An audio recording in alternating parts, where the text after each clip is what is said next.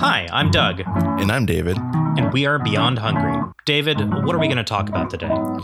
Well, Doug, we had the opportunity to sit down with Sita Mangra-Stubbs of Whole Damn Woman.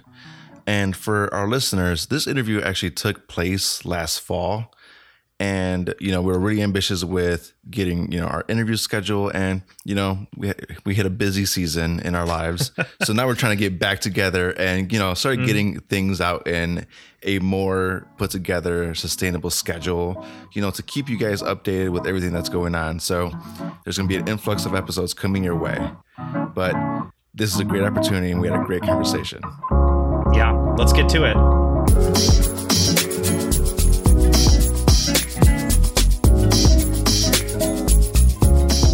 Let me just say, we are both super excited to have you on here. I know that when David and I first really started working on Beyond Hungry as a project, your account kind of came up a lot. And with everything going on, we're like, we need to get Whole Damn Woman on. But first, I guess, can you introduce yourselves? Can you tell us who is the person behind Whole Damn Woman?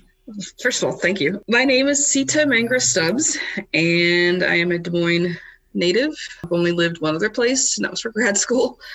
I taught college English and sociology and student development for about 20 years. And I've done food reviews in various social media capacities or blogs for a long time. And when I started DSM Food Lover, that actually kind of gained a little bit of traction. And I started that on Instagram it's been 2 years ago. But I ran into the block of people wanted me to stick to food, and I have a hard time doing that. So that's how Whole Damn Woman came about. Nice. It gave me an opportunity to talk about a little bit of everything. How was that that back when so that people literally reached out and said that they wanted you to talk more about food? Yeah, I don't remember how long I lasted before I started talking about politics, but I think I went in a few months, and then I just flat out was like, if you support Trump, we can't be friends. And I got a little pushback then, but then I started expanding into other topics, and yeah, I had about a handful of people who messaged me or made comments about, I don't follow you for this, I follow you for food. And that's I think the quickest way to get me to do the exact opposite of what you want. I'm very, contrarian that way. So it's like, no, I'm gonna keep doing what I want to do. Yeah, I think I remember your original account because I remember I followed you there because you were doing food reviews around here and I was interested in that. And then I remember it took me a while to make the connection that I was like, oh, who's Whole Damn Woman and where's this stuff popping up? And this is really, really great, but I don't remember following this person, but this is amazing. Can you tell us about the name? Where did that name come from? It was a kind of a reaction to that just stick to food. And I've always been, when I teach English and sociology, it's hard to just stick to one thing because, you have students who are writing about everything under the sun, and then sociology overlaps with pretty much every field you can imagine. So I have a little bit of interest in everything. And so when people were telling me, just stick to food, I'm like, no, I want to talk about all this stuff. I have a lot of experiences. I have a lot of opinions. I have things to say. So the idea of being whole, I don't know where that came from. It's just kind of, I want to be whole. I want to be myself. I want to not have 16 social media accounts to talk and to segment all of them into those specific things where, I have a politics account, I have a food account. I wanted to be able to have it all in one spot. And so, that kind of evolved into I want to feel whole. I want to feel like I don't have to section myself off because I've done a lot of that in my life, to section things off to make people happy. And I just wanted to be able to be my whole damn self. And so the wholeness, that's where that came from. And because I like to swear, I've heard all these people say, and the whole damn meal and the whole, I'm like, I'm going to throw that in there. So I love it. Which is so opposite of what social media has become, right? Social media has become an outlet for people, but in the same sense, they kind of want to project this perfect image of themselves versus you kind of show the darkness or the sadness, the whole aspect of what makes us human, which is completely even beyond just a picture of food, right? Like even just normal social media where people just like post all the fun things, all the vacations, all the glamorous aspects of life. And you covered like kind of like pretty much everything. Yeah, I don't have time for fakeness, honestly. My first round of graduate school, my English degree, I studied creative nonfiction, which I don't know if you're familiar with it at all, but basically just telling true stories using some of the conventions of fiction. And in that, I found a lot of power in telling our stories and being honest about who we are. And I wanted to study a little bit of like, the confessionalist poets, like, Sylvia Plath. And I was and still am a huge fan of Alanis Morissette, who uses very, very much of her own experiences.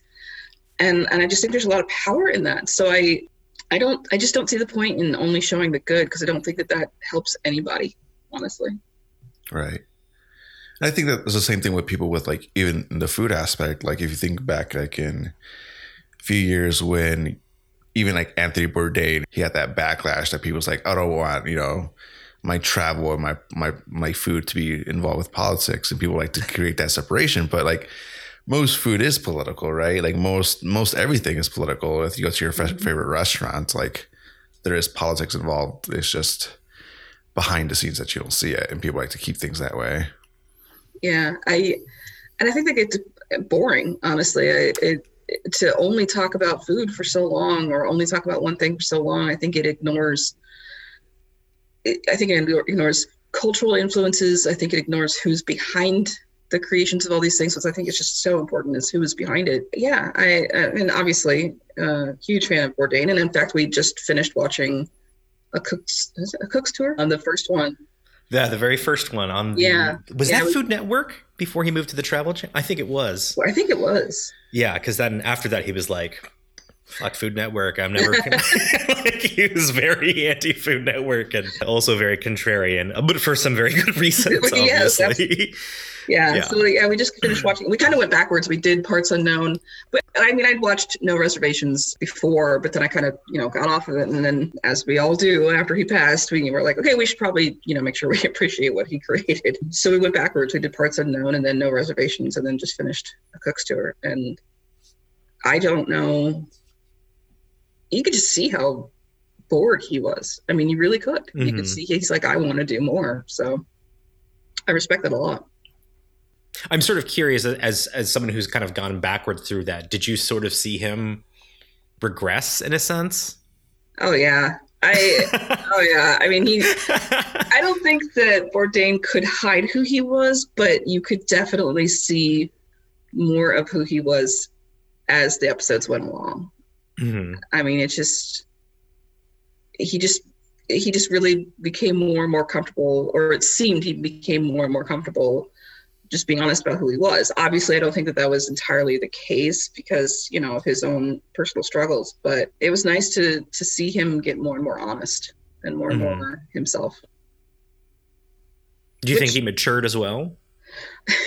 As much as Bourdain can? I don't know. When I read Kitchen Confidential, I was kind of, I was like, I don't know why I'm surprised at the immaturity of frankly, of men in kitchens, but that was a lot of what it was. But I do think he matured in the sense of he really seemed to have gained a greater appreciation for humanity and for the things that a real hatred for gentrification that it's just really impacted how I see international travel. Is it's something that I'm probably going to start doing.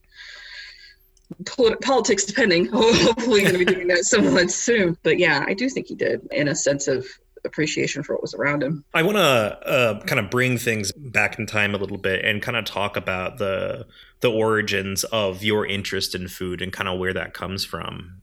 That's definitely like where your original Instagram account and handle kind of started, but like that had to come from somewhere. So like, can you tell us what it was like growing up in Des Moines and then like how your relationship with the food kind of developed? No. Okay, that's fine. It's funny that you ask that because I'm in the process of learning about and practicing and studying intuitive eating. And some of this is rooted in where my interest in food came from, and I haven't quite identified it yet. So actually, this is a really good question. I mean, my parents cooked at home almost all the time. Going out was definitely a treat. And my dad is Guyanese, but, our family is Indian. So, I grew up with Indian food. My mom is Black, so, grew up with American food, just kind of a combination of the two. But my parents just didn't necessarily like to go out a lot. My dad looked down on fast food. If they were going to go out, my dad probably wanted a margaritas. So that, that was probably why we went out. We went out to Chi-Chi's. Like, anytime we went out to Chi-Chi's. That's just what we did. Wow. Yeah, I know, right? I mean, they still have those around, don't they? I mean, I don't know. I've never seen one. Not in Iowa. I don't know the last time. I remember the commercials. I think that's what I remember. I just remember the Chi-Chi's commercials, and I don't remember anything about them other than the name, and that was about it. So Chi-Chi's is what, like, the special occasion, like, we're going out, we're celebrating. You got an A in English, so we're going out and celebrating. That was the restaurant. David, what about for you? What was the we're celebrating, let's go out restaurant? I feel it was more like Texas Roadhouse. Oh, okay.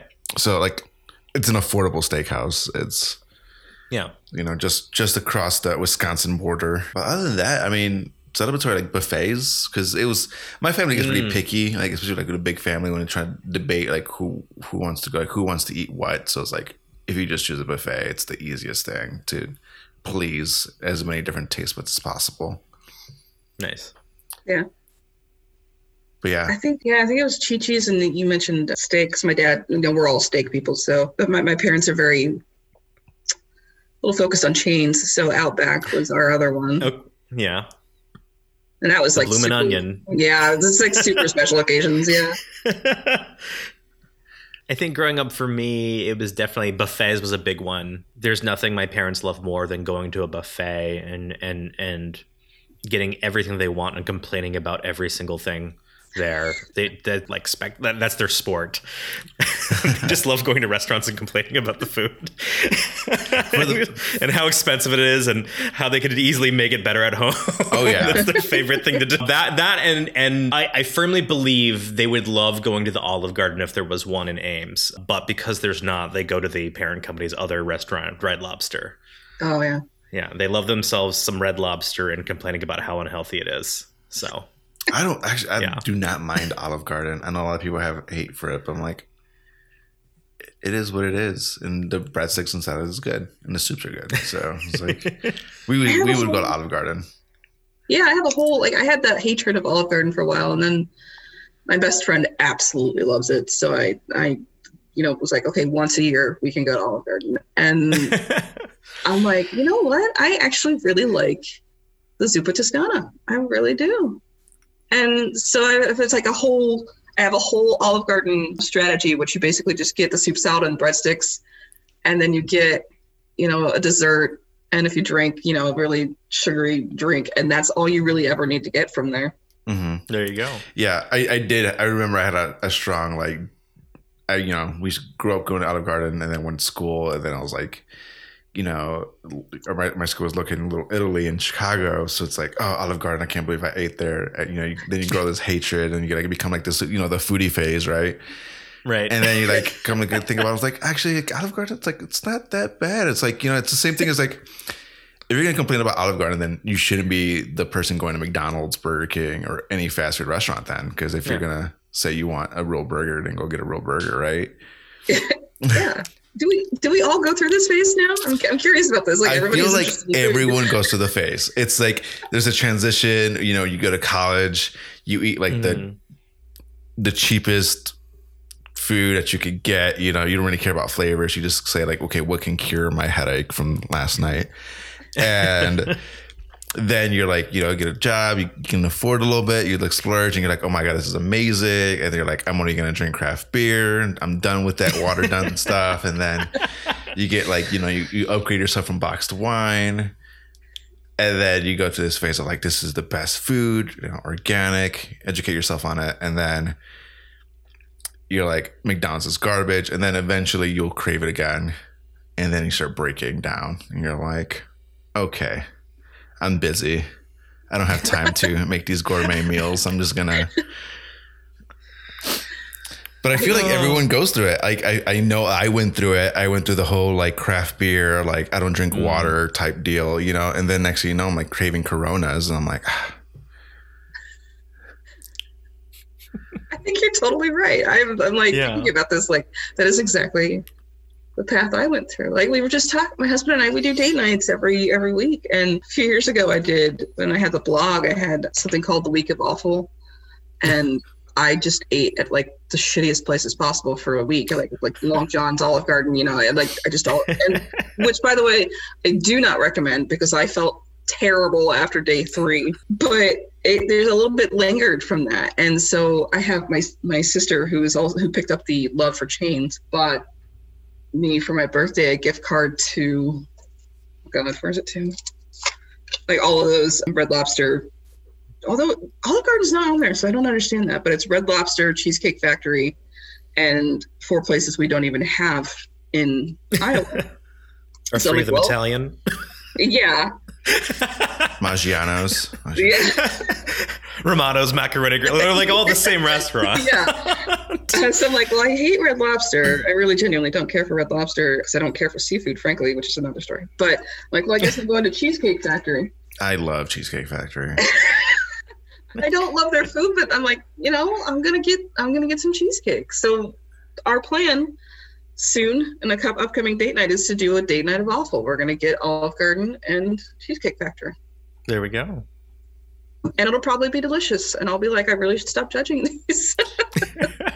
Yeah, like my whole thing is like, as long as you don't eat it every day, you know, like it's okay. Like I think that the bad part, the health part, comes with like just the affordability in the communities. Like they can only afford this, so they eat this, and it just becomes a more convenient thing. But I also understand that like there's nothing like if you get a cheeseburger like once a week or once every other week, it's the same thing as like having a craft beer or a cocktail, right? Like if you're gonna be the healthiest person, then you should look at the entire thing. But yeah, so I was like, you know what? I need to stop hating. I need to be more positive because they're not gonna go away. You're not gonna change people. And sometimes, you know, when you're really hungry, that dollar cheeseburger hits different. It really does. It truly, truly does. One of my favorite things when I was teaching at Grandview was bacon and potato breakfast burritos at Taco John's. Those are satisfying. I don't know what it is.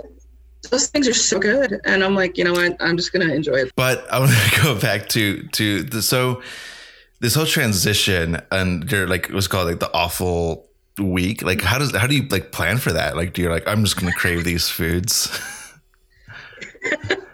What were the restaurants on the awful week list? Oh God, I can't remember. Long John Silver's and Olive Garden. What else? Long John Silver's, Olive Garden. Oh my goodness, why can't I remember? This has been so long ago that I can't remember any of it. Cheesecake Factory. I can only remember those 3. I don't know why. So what would you get at Long John Silver's? Because you mentioned earlier that you don't like seafood. Weirdly, I like their chicken. I don't know why.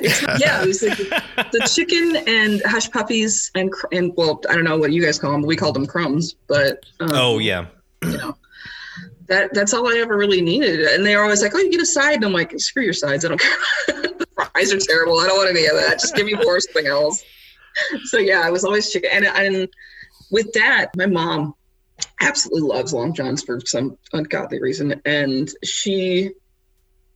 we kind of grew up with it. Like that was like one of her favorite things. And so, you know, she went and got some crumbs. We always get crumbs, you know. We have to beg, but we'd get crumbs. For anyone who's not familiar with crumbs, can you tell us what crumbs are? Crumbs are leftover batter, basically. Just bits of batter, and they're crunchy and greasy, and they throw them in a separate box, and you get them for, well, I don't know if they still do it for free, but you used to get them for free. I remember that. They used to do them for free, but I think in my community, they started charging 25 cents. Yeah. which I don't know why you wouldn't, frankly. But so before I made an effort to stop eating fast food quite as much, used to get it all the time, and then was like, okay, I can't keep doing this. So as my husband jokes, everybody needs an oil change every now and then. So you'd go to Long John's when you craved it. And so I would crave it probably once every 3 or 4 months. And that's kind of where I think the Week of Awful came from, was the idea of, all right, I'm going to allow myself this horrible shit that it's going to make me feel terrible, but I'm going to go ahead and do it. And that's kind of where it all started, was the things that we crave that might be terrible for us, or maybe you're, that foodie stage where you're embarrassed to be seen there, whatever it was. I genuinely do not like Cheesecake Factory. I just never really have. And I decided I'd give the cheesecake another try. So that was, for me, that's what the Week of Awful was for Cheesecake Factory. Was I'm like, all right, cheesecake, that's what they're known for. I'm going to give it another try. And I got a slice of key lime cheesecake, and it smelled, looked, and tasted like plastic. It was awful. And so I don't know why I've decided I want to, this gift card is the only reason I'm going back. But they have a Cinnabon cheesecake, so I'm going to give that a try. We'll see.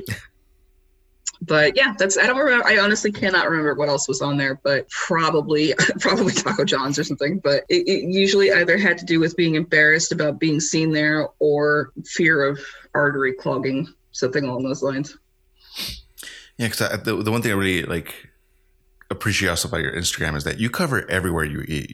If you go to get tater tots somewhere, you post it, and it's kind of like going back to the image that you want to show on Instagram, right? Like the people's like, oh, I'm only going to post the fancy food, the nice, elegant stuff that I eat. I'm not going to post the burger from Culver's because I don't want people to know that, A, I eat there, or it's not as attractive to see, right? And I think I really appreciate, because people forget, hey, there is these flavors that do remind us of childhood, and sometimes when you are in the right headspace, sometimes it's okay to transition, or to have that little enjoyment. And I really when I go through your Instagram, I was like, oh, I forget, it's okay to enjoy this every once in a while. It's okay. It's not like I shouldn't be ashamed of, I had a weakness in my judgment, so I should feel guilt as well as the arteries clogging my system. I'm actually in the process of this intuitive eating that I'm doing. It's actually, I read a book called The Fuck It Diet by Caroline Dooner, and it opened my eyes to diet culture and how much restriction and guilt and shame we have associated with what we eat, which has dominated my life.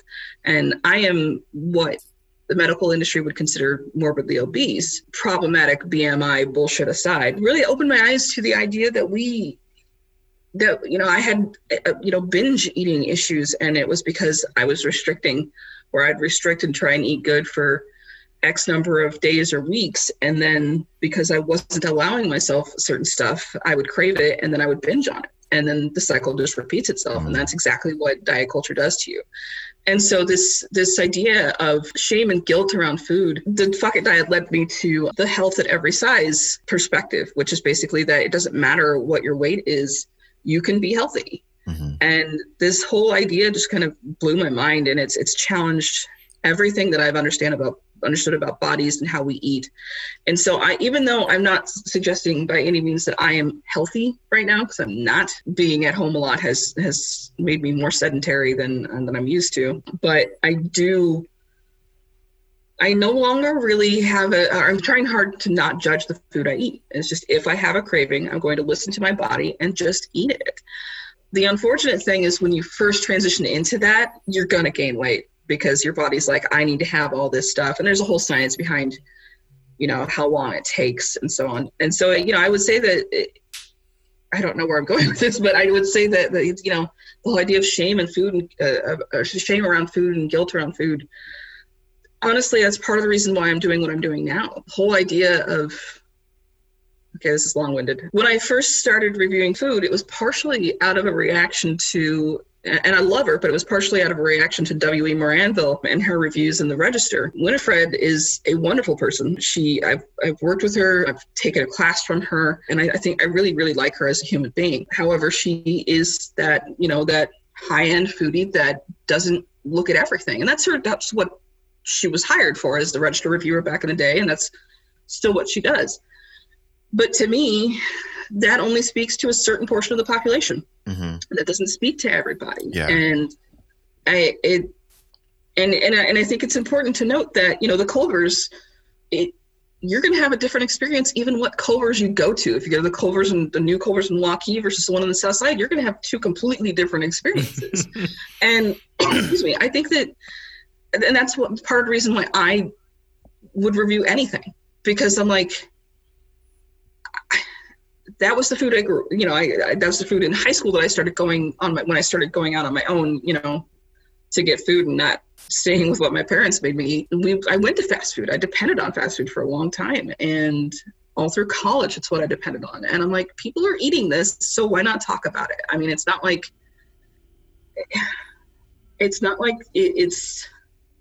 I get really frustrated with I don't even know if I'm making any coherent thoughts at this point, but I just think I think it's important to acknowledge that food is food, and that ultimately you're just doing it to survive, and that whatever you can get a hold of, that's what you should eat, at least for now, until if you can't get the healthy stuff, you're not going to be worrying about that. And so why not talk about that? Why not talk about the good stuff among the cheap stuff? I'm not sure if that makes sense, but I think that it's worth talking about the difference between the burgers at Culver's versus the burgers at McDonald's, that there's differences, and that's what the majority of people are eating, frankly.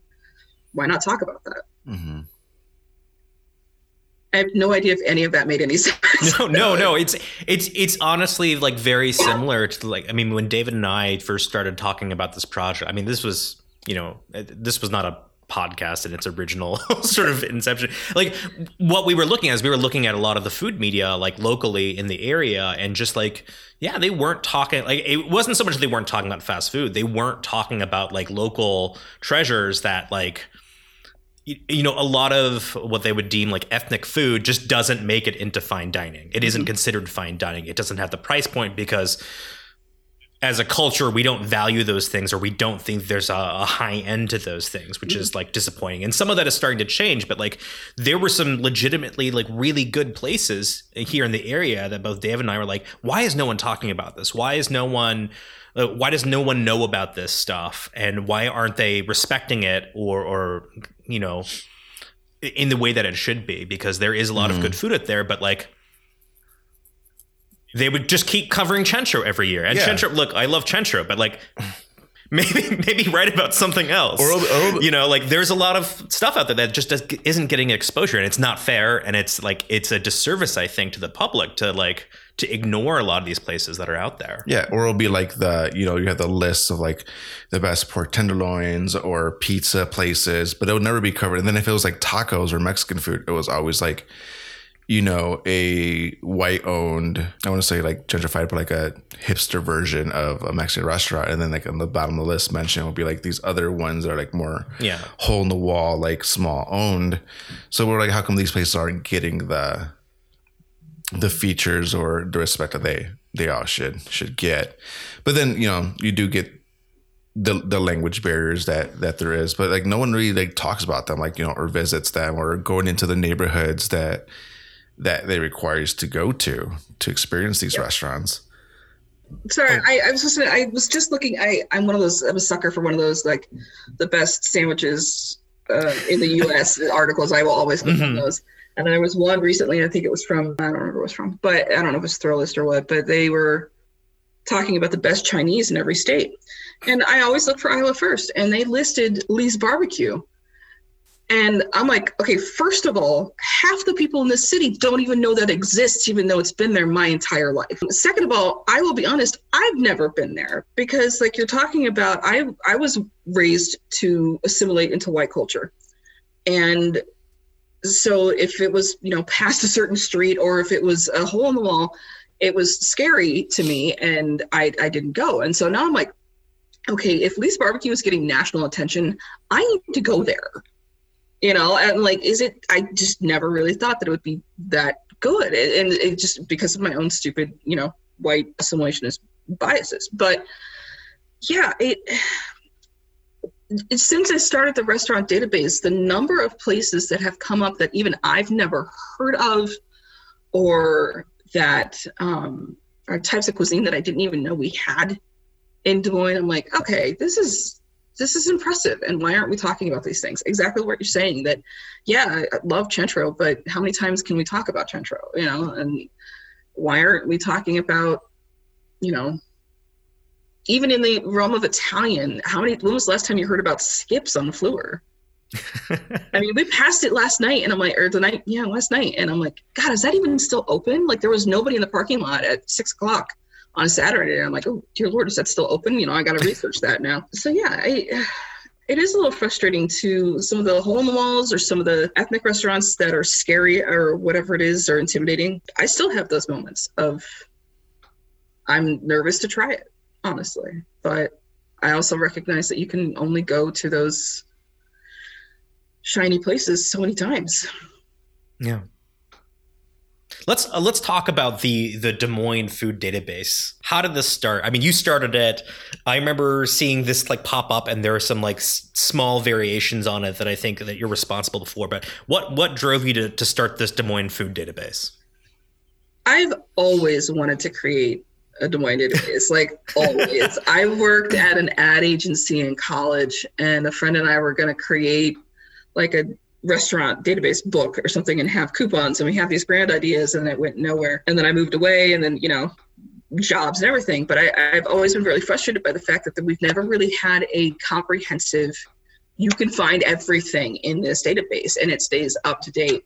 And it's a lot of work, but that's what I wanted to do. So granted, it's not pretty, you know, it's a Google spreadsheet. What are you going to do? But I wanted to have something divided up by city and suburb and, you know, community. So ideally everything trying to do about within 50 miles, but it's, you know, that's kind of hard. So I've got Ames in there, but, you know, it's probably not as accurate as some of the other areas. But, you know, there's a tab for every area, and I wanted to have, when I started it, I really actually started it as a way to let people know what was open, what wasn't open during the start of the pandemic. That was the initial plan. But maintaining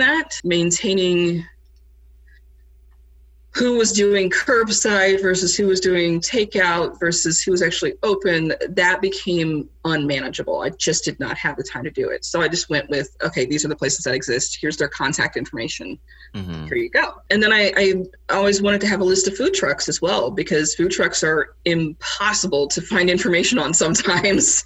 I mean, you just got to hunt them down and feel like, okay, who exists? Since I wanted, you know, a food truck tab. And then more recently, there's been an absolute boom in home-based food businesses. And so I've been trying to keep on top of that and let people know what's out there. I mean, just in the past month, I think we've had 4 new charcuterie home-based businesses open. Yeah. So, you know, being a small business owner, I want these folks to have at least some place where people can go, oh, hey, that exists. I didn't know that exists. And so, yeah, that's kind of, I've always wanted to do it. That's where it came from. But it's also just a desire for people to be able to go to and find a place where when they say, you know, hey, I want something close to home, but I'm sick of Olive Garden or whatever it is, they can go to a database and say, oh, hey, I've never heard of this. Let's go find out about it. How do you keep it updated? Are you just like Googling and searching every single day, like for hits that come up, going through all the press releases, or are people reaching out to you? Are people like suggesting like, hey, there's this thing, you should put it on the database? How does this work? Yes, it's a little bit of, okay. It's a little bit of everything. Like my husband and I, for entertainment this year, all we do is drive around. So, and I know what, you know, being raised here, I know what's where. So we'll pass a place and I'll be like, I don't remember that, or that's new, or, you know, that like just last night, I've been when the pandemic started, Cheese Castle Pizza, which I've never been there, but I've heard about it. Castle Pizza? Yeah, it's on Army Post. I have never heard of this, but it sounds I mean, the name alone makes me just like, man, why have I not been to Cheese Castle Pizza? Well, I hate to disappoint you because I think it's closed. But when the pandemic started, I couldn't, we drove by several times and I called them and checked their social media, and I could not find out if they were still open.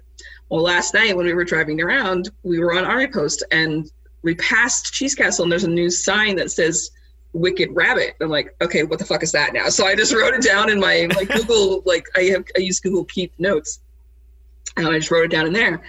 And that's basically, the combination of driving around, people telling me about stuff, other people posting about stuff. I can't remember her name now, but there's somebody just posted about a new restaurant this morning. I use, I'll just shuffle through my suggestions on Instagram. I've had a lot of stuff pop up. I just, I try and pick up news wherever I can, and just observation and just to see, what looks new or what's changed. And I keep a running list, and then once a week I try and update. And then once a month, I try and go through the whole thing. It takes me about 4 hours, and there's about 1,200 links, and I just check all the links, make sure they're still working. And if they're not, then I try and find out if that place closed or, whatever it is. So it is a lot of work to do it for free. It gets a little frustrating at times, but it's probably mostly a labor of love to just know what's out there and know that hopefully one or two people a week are looking at it going, oh, hey, yeah, I forgot about this. I want to go there. So yeah, that's kind of how it started. It's beautiful. I love it. Thanks. It's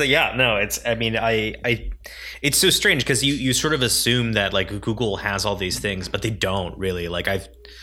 They don't have all this stuff there because not everyone uses, as universal as it might seem, not everyone uses those platforms or has the time to go and do that because they've got a business to run and other things like that. And there's so many places that get just lost between the cracks that just they just slip through. And it's great that you have this very sort of multi-pronged approach at trying to collect all the information on these places, especially, let's talk about the home-based businesses. I think, David, you've been calling these virtual restaurants based on the Eater article, right? Yeah. I thought it was Eater, and I did a little bit more research, and it's been called for a while. Same thing as the ghost kitchens, right? It's just something that's been around. It's just more prominent now because anyone can start them.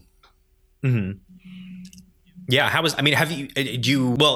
you been to have you gotten food from any of these places? Yeah, I actually, Piebald Pies. Mm-hmm. I absolutely adore them, and they're around the corner from me, and they're wonderful. Oh, nice. Yeah, it's little perks. One of the owners walked over a slice of apple bourbon pie for free, and I'm like, I love you so much.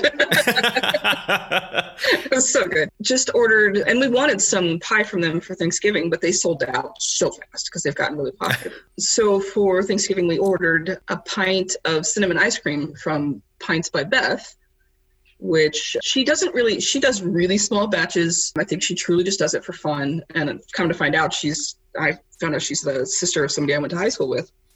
So this Des Moines, forever small town. I've gotten quite a few different things over the summer, and some not locally. Actually, I don't think he actually formally has a kitchen, but there's a place in Chicago named Bike Club Noms, and he got famous for jerky, but he sells extracts and all sorts of other stuff, and I kind of befriended him as well. So I'm opening my mind to that a lot more. I was nervous about home-based stuff for a long time. Got some bagels from Bagel Air. Bagel Air started working out of Kitchen Spaces over in the Drake neighborhood.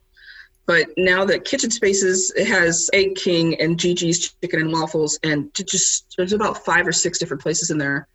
Bagel Air felt a little uncomfortable, so they're not operating right now out of anywhere, but they were home-based to start. So, my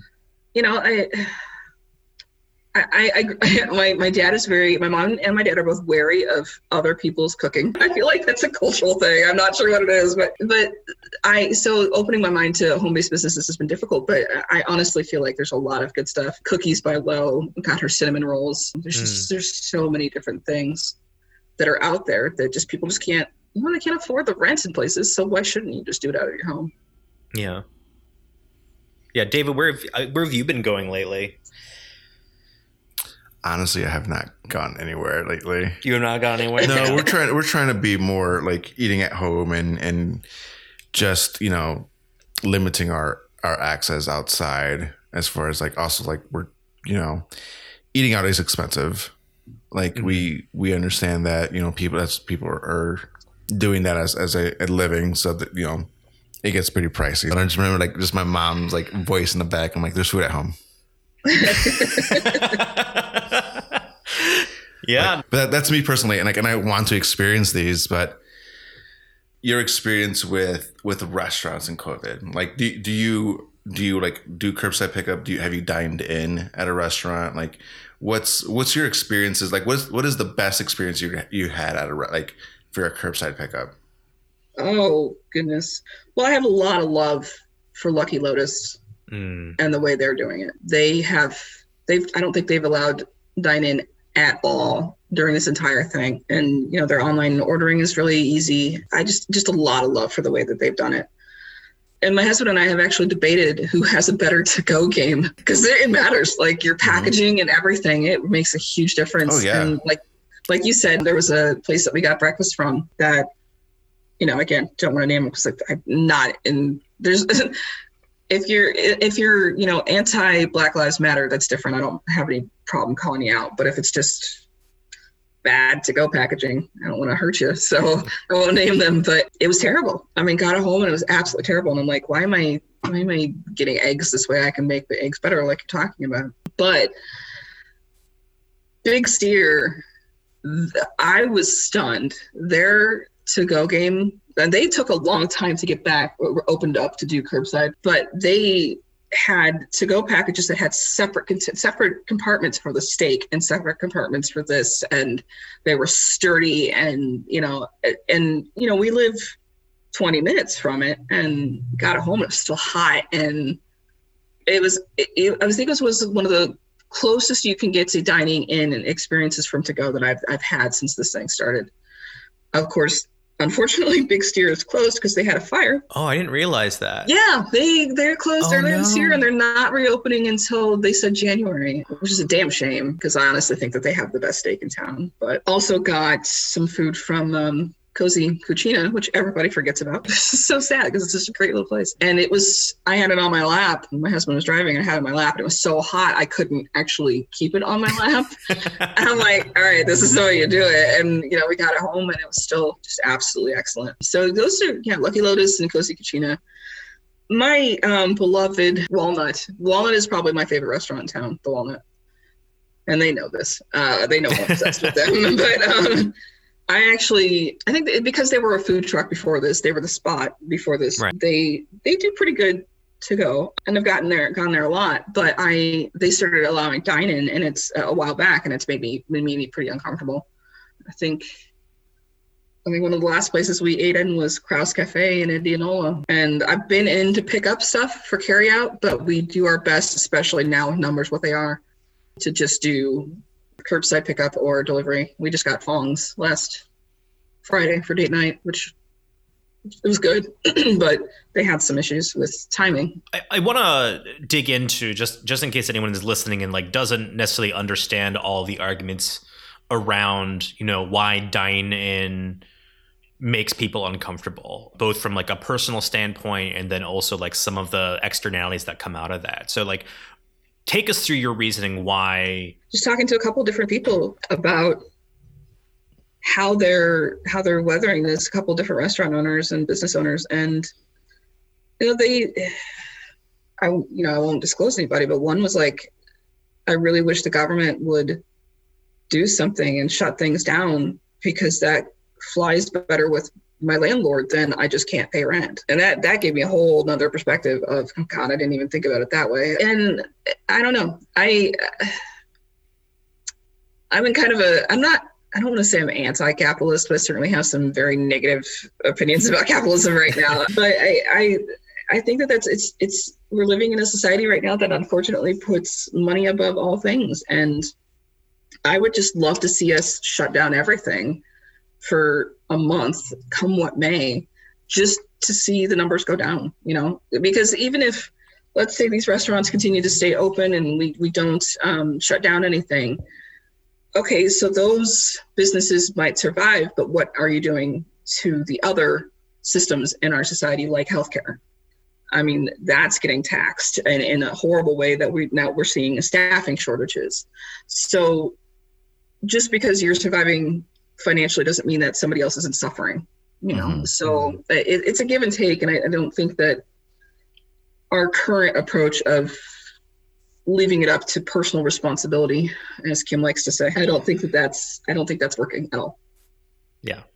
That map of Iowa is a condemnation. It is a letter grade of how individually and personally responsible we are right now. And but I think the answer is it has to do with fatigue. I think it's with fatigue. You know, people, I don't want to put like people are being irresponsible, but it's like people are fatigued, right? Like, so I don't know. It's something that I understand. But I don't know. I just don't know how the government can do in the situation. Like I try to look at what plan and how, like, I also think like some landlords have done the right thing and either waiving or reducing the lease cost because they understand like, hey, if you can pay me lower, it's better them understanding that and be like, than not having a renter at all, right? Like, what they're going to do is like, oh, they can't pay you. Then if you close it, if this goes on to next year, who's going to take the risk of opening a business and paying those fees? Mm-hmm. So I think it does have to do with greed. Like, I do think like making money is for everyone, but some people are just the greed and the lack of the lack of empathy. That's what I want to highlight. The lack of empathy a lot of people have had. Yeah, I think in one of the last classes I taught, one of the last English classes I taught, I made empathy the theme of the entire class. And I've learned quickly that teaching empathy is apparently impossible. I really struggled with that. But the environment that we were in, that the lack of empathy was already culturally there. It's always been there anyway, but it just seems worse. And then you add the pandemic on top of it. And it's a recipe for exactly where we are. And I have hope that maybe things are going to change, you know, but who knows? But it is a question of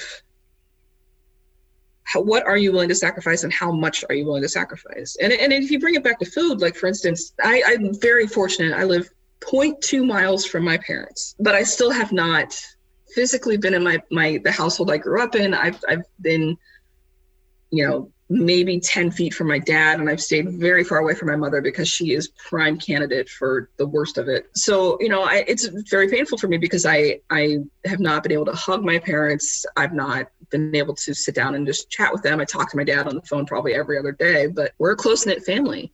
And one of the things that we used to do was about once a month, we go over for food, you know, and we just haven't been able to do that, especially because my sisters and their kids all work pretty much in the grocery industry. So they're constantly exposed. So yeah, we can't as families get together. And so my parents took the lead in saying, we're not getting together for Thanksgiving and Christmas. We're just not going to.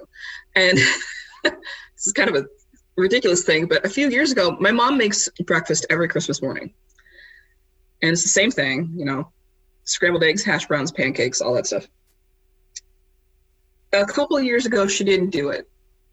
And we lost our minds. Mom, how can you not make breakfast on Christmas morning? And we gave her so much shit all day long. She's like, well, apparently I will never be skipping making breakfast again. So this is, and it might seem silly and minor, but this will be the second year of my life that we haven't had Christmas breakfast. And I'm like, so sad about it. And I'm like, this is the silliest thing ever. But I'm like, this is a tradition for us. You know, we were going to have to forego this. And I did not see that coming. When all of this started, I did not think that we would still be in this position come Christmas. You know, my birthday and my husband's birthday and our anniversary are all in August. And I did not think that we would not be able to travel for any of that because we're used to traveling. We're very privileged in that sense. We get to travel, you know, not far, but, you know, we get to go to Chicago or Omaha or Kansas City. And I haven't been out of the state since September of last year. I mean, when we talk about sacrifice, I'm fortunate in that the stuff that I'm sacrificing is probably luxurious to a lot of other people. But, I'm also sacrificed, like you talked about, Dave, about not eating out. This is probably not a smart thing, but I don't have health insurance because I would rather be able to dine out. And when I mean dine out, I mean carry out. I otherwise I have nothing. Like, I don't shop.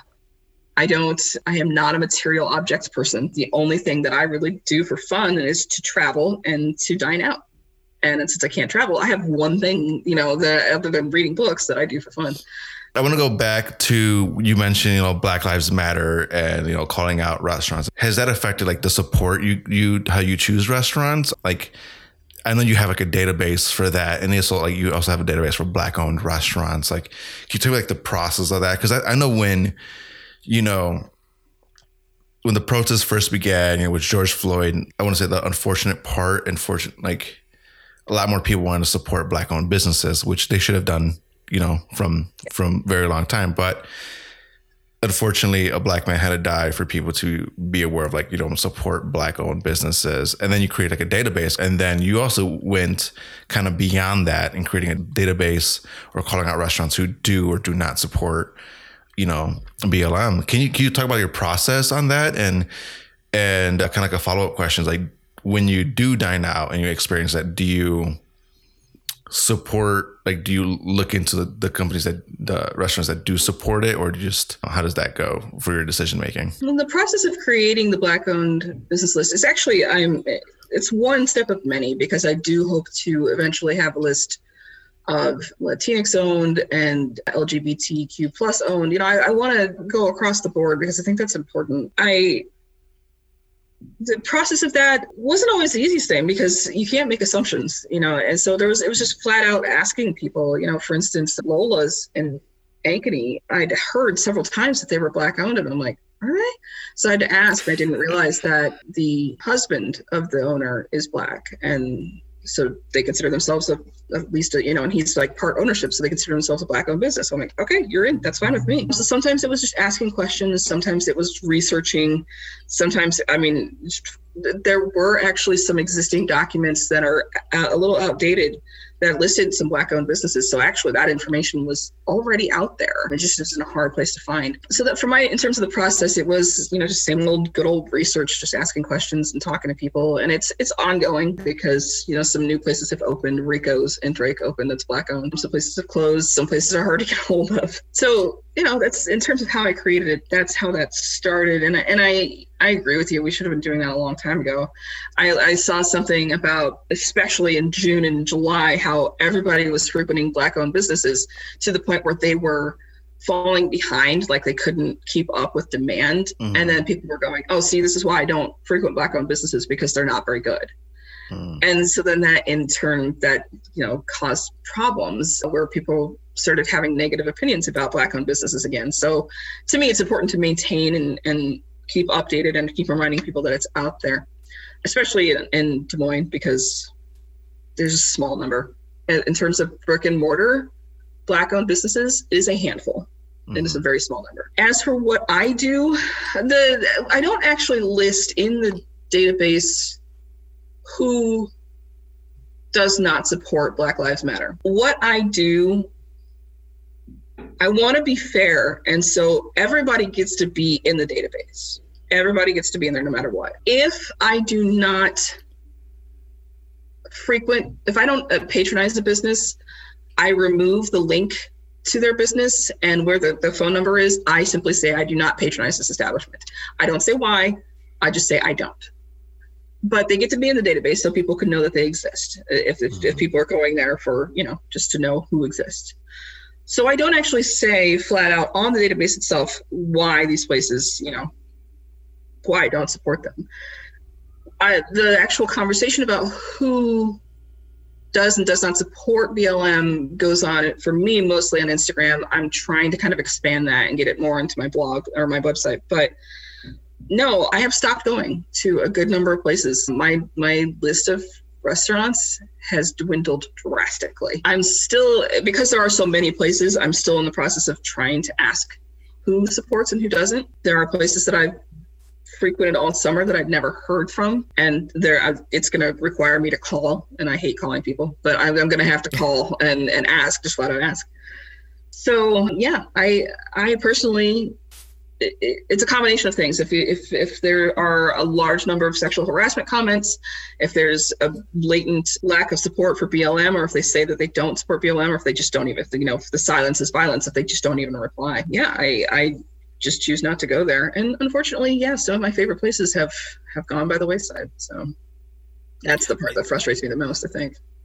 I have to say, like, I feel like the approach that you've taken on Instagram for, I mean, in reaching out to businesses, like, requires an incredible amount of courage, and I feel like emotional fortitude as well. Like, that's not an easy thing to ask someone directly. I feel like that's something that a lot of people shy away from and won't do. In fact, I think recently you challenged many of your followers to, like, hey, pick 3 businesses, pick 3 restaurants that you like, and go out and ask them if they support Black Lives Matter. I'm paraphrasing a little bit. And I think, as you discovered, a lot of people weren't willing to do that. And so, like, there's this barrier, and I want to dig into that a little bit, but, like, what was that experience like? Like, what was that experience like, even getting to that point where you were like, you know what, I'm going to do this, I'm going to ask? And what have those responses been? I mean, you talked about, sometimes it's silent, but, like, I'm sure people have responded. And what I'm curious about some of the responses, or some of the defensive,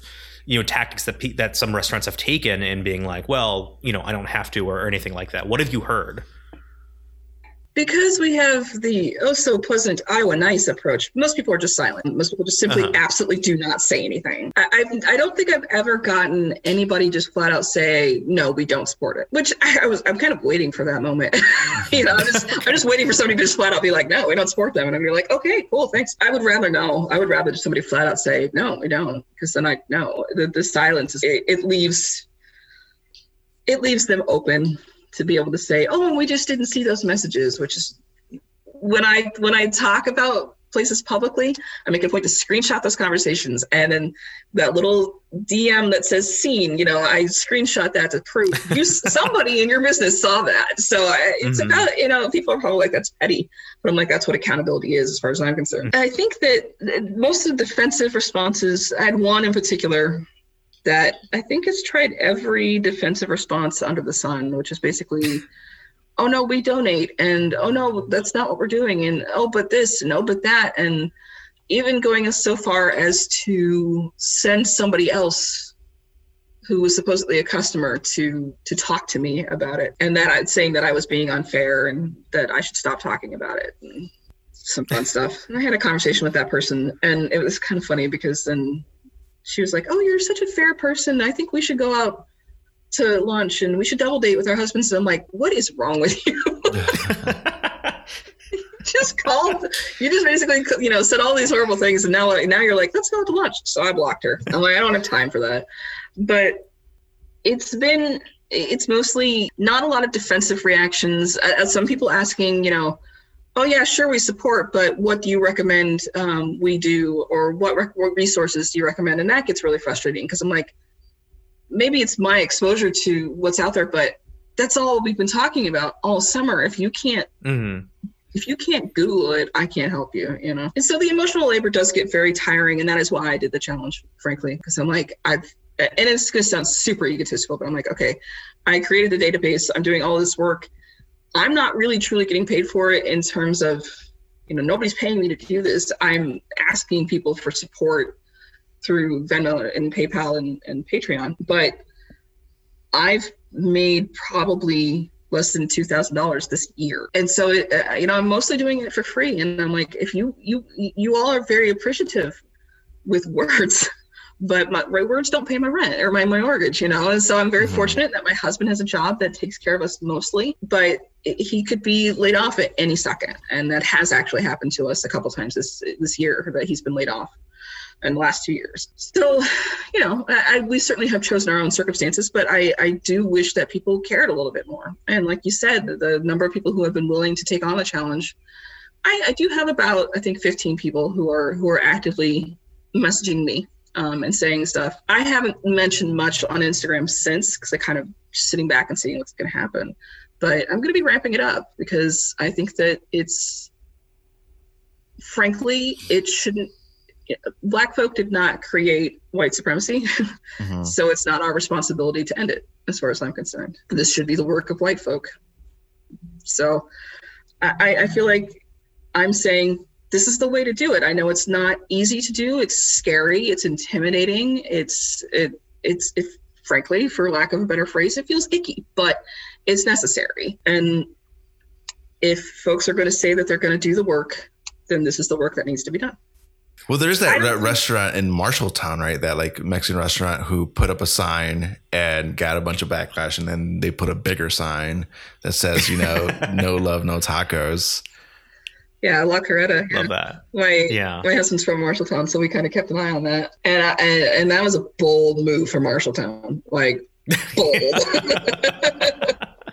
So I was like, wow, okay. Because they're actually around the corner from a place that has a sign in the window that basically is like,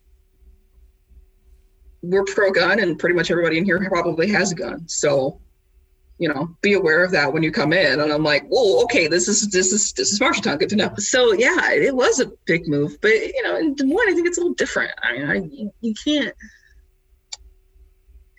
we have a much larger, I think, BIPOC population than people are really willing to acknowledge. Oh yeah. I think also we treat those communities not in the brightest light. Yeah. And so if do you really want to alienate that portion of the population? I mean, come on.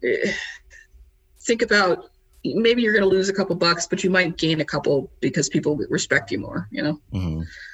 So I don't know. My desire is not to see people lose their livelihood, but I would rather, frankly, I would rather see a place closed because they make no stance at all than lose money because of COVID. I would rather them face the consequences of their decisions than just be a victim of a pandemic. That might be harsh, but yeah. So, and there are some businesses that have taken very clear stances, and they've one urban farm, somebody commented in her comments, "Oh, I didn't know you were a commie." We all got a good laugh at that one. And she was just like, "Okay, bye." It wasn't a loss to her because she's like, "I know what I'm doing is right," and so she's going to be fine. Her business is going to be just fine. And people are very enthusiastic about her. So it sounds kind of cliche, but, good's going to triumph ultimately. Yeah. Yeah, it is heartening to hear you say those words, to hear some optimism from you in this darkest of times. You caught me at a good morning, apparently. That really is encouraging, because I feel like, it has been a very rough year. It has been technically a rough 4 years for many reasons. And, to hear some optimism, I think, is always just like a drop of water in a dry desert. And so, that means a lot personally to hear that. I'm glad. I can't say I'm always there, but like I said, I'm feeling it this morning. So if I can, encourage anybody else, great. But it's not, you're right. It's not easy to have any optimisms whatsoever. If you'd asked me this before the election, oh God, I probably would have had a different reaction entirely. So yeah. I mean, it's still be a crazy, 60 days. Before we wrap things up, of course, I want all the listeners to know where they can follow you and how they can support you best. Okay. My website is wholedamnwoman.com. It is in a transition period. There's a lot of transitioning going on with content, so it doesn't look pretty right now, but that's ultimately going to be my main home. But in the meantime, on Instagram, I'm just Whole Damn Woman. Well, those are the main avenues. However, I do post some content on Patreon. So patreon.com/wholedamnwoman. There's a couple different levels, but there's some unique content there. And then, financial support, always helpful. So PayPal, venmo.me/wholedamnwoman. And I do tell people, because I learned recently that Venmo does not allow for, if you don't have a business account on Venmo, you can't use it for business. I did not know this. And apparently they will yoink your money from you if you do. So I was like, okay. Oh, yeah. Geez. You'll learn that. So I tell people that my Venmo is my chai fund, because I'm a big fan of chai. And my Venmo is at Seeta Lee, SEETALEE. So, but most of the content right now is on Instagram. I technically have other platforms, but I don't use them. So there's no TikTok for me. But, I try and get something up unique every day, or 6 days out of the week on Instagram. Today's my normal day off. So, but I will probably be there anyway. And, trying to kind of attack a variety of things right now. Well, thank you for your time. Thank you, guys. Thank you so much. It's so fun. Yeah, this No, thanks. And we want to have you back. There's obviously still so much we have to talk about. Yes. And this is just scratch the surface. But yeah, thank you so much for talking with us. Thank you so much for educating us. Both Dave and I have been following you for a while now, and we've learned so much. And it's so important, the mission that you're carrying out in terms of trying to help people see what's going on and to educate them about a lot of topics that they may not otherwise be confronted with. And we very much appreciate what you've been doing and the courage that you put out there. So thank you very much. I appreciate that. It's been fun. I like talking to you guys. We should totally need to do this more. Yes. Yes. And someday we can do it in person. Yes. With food.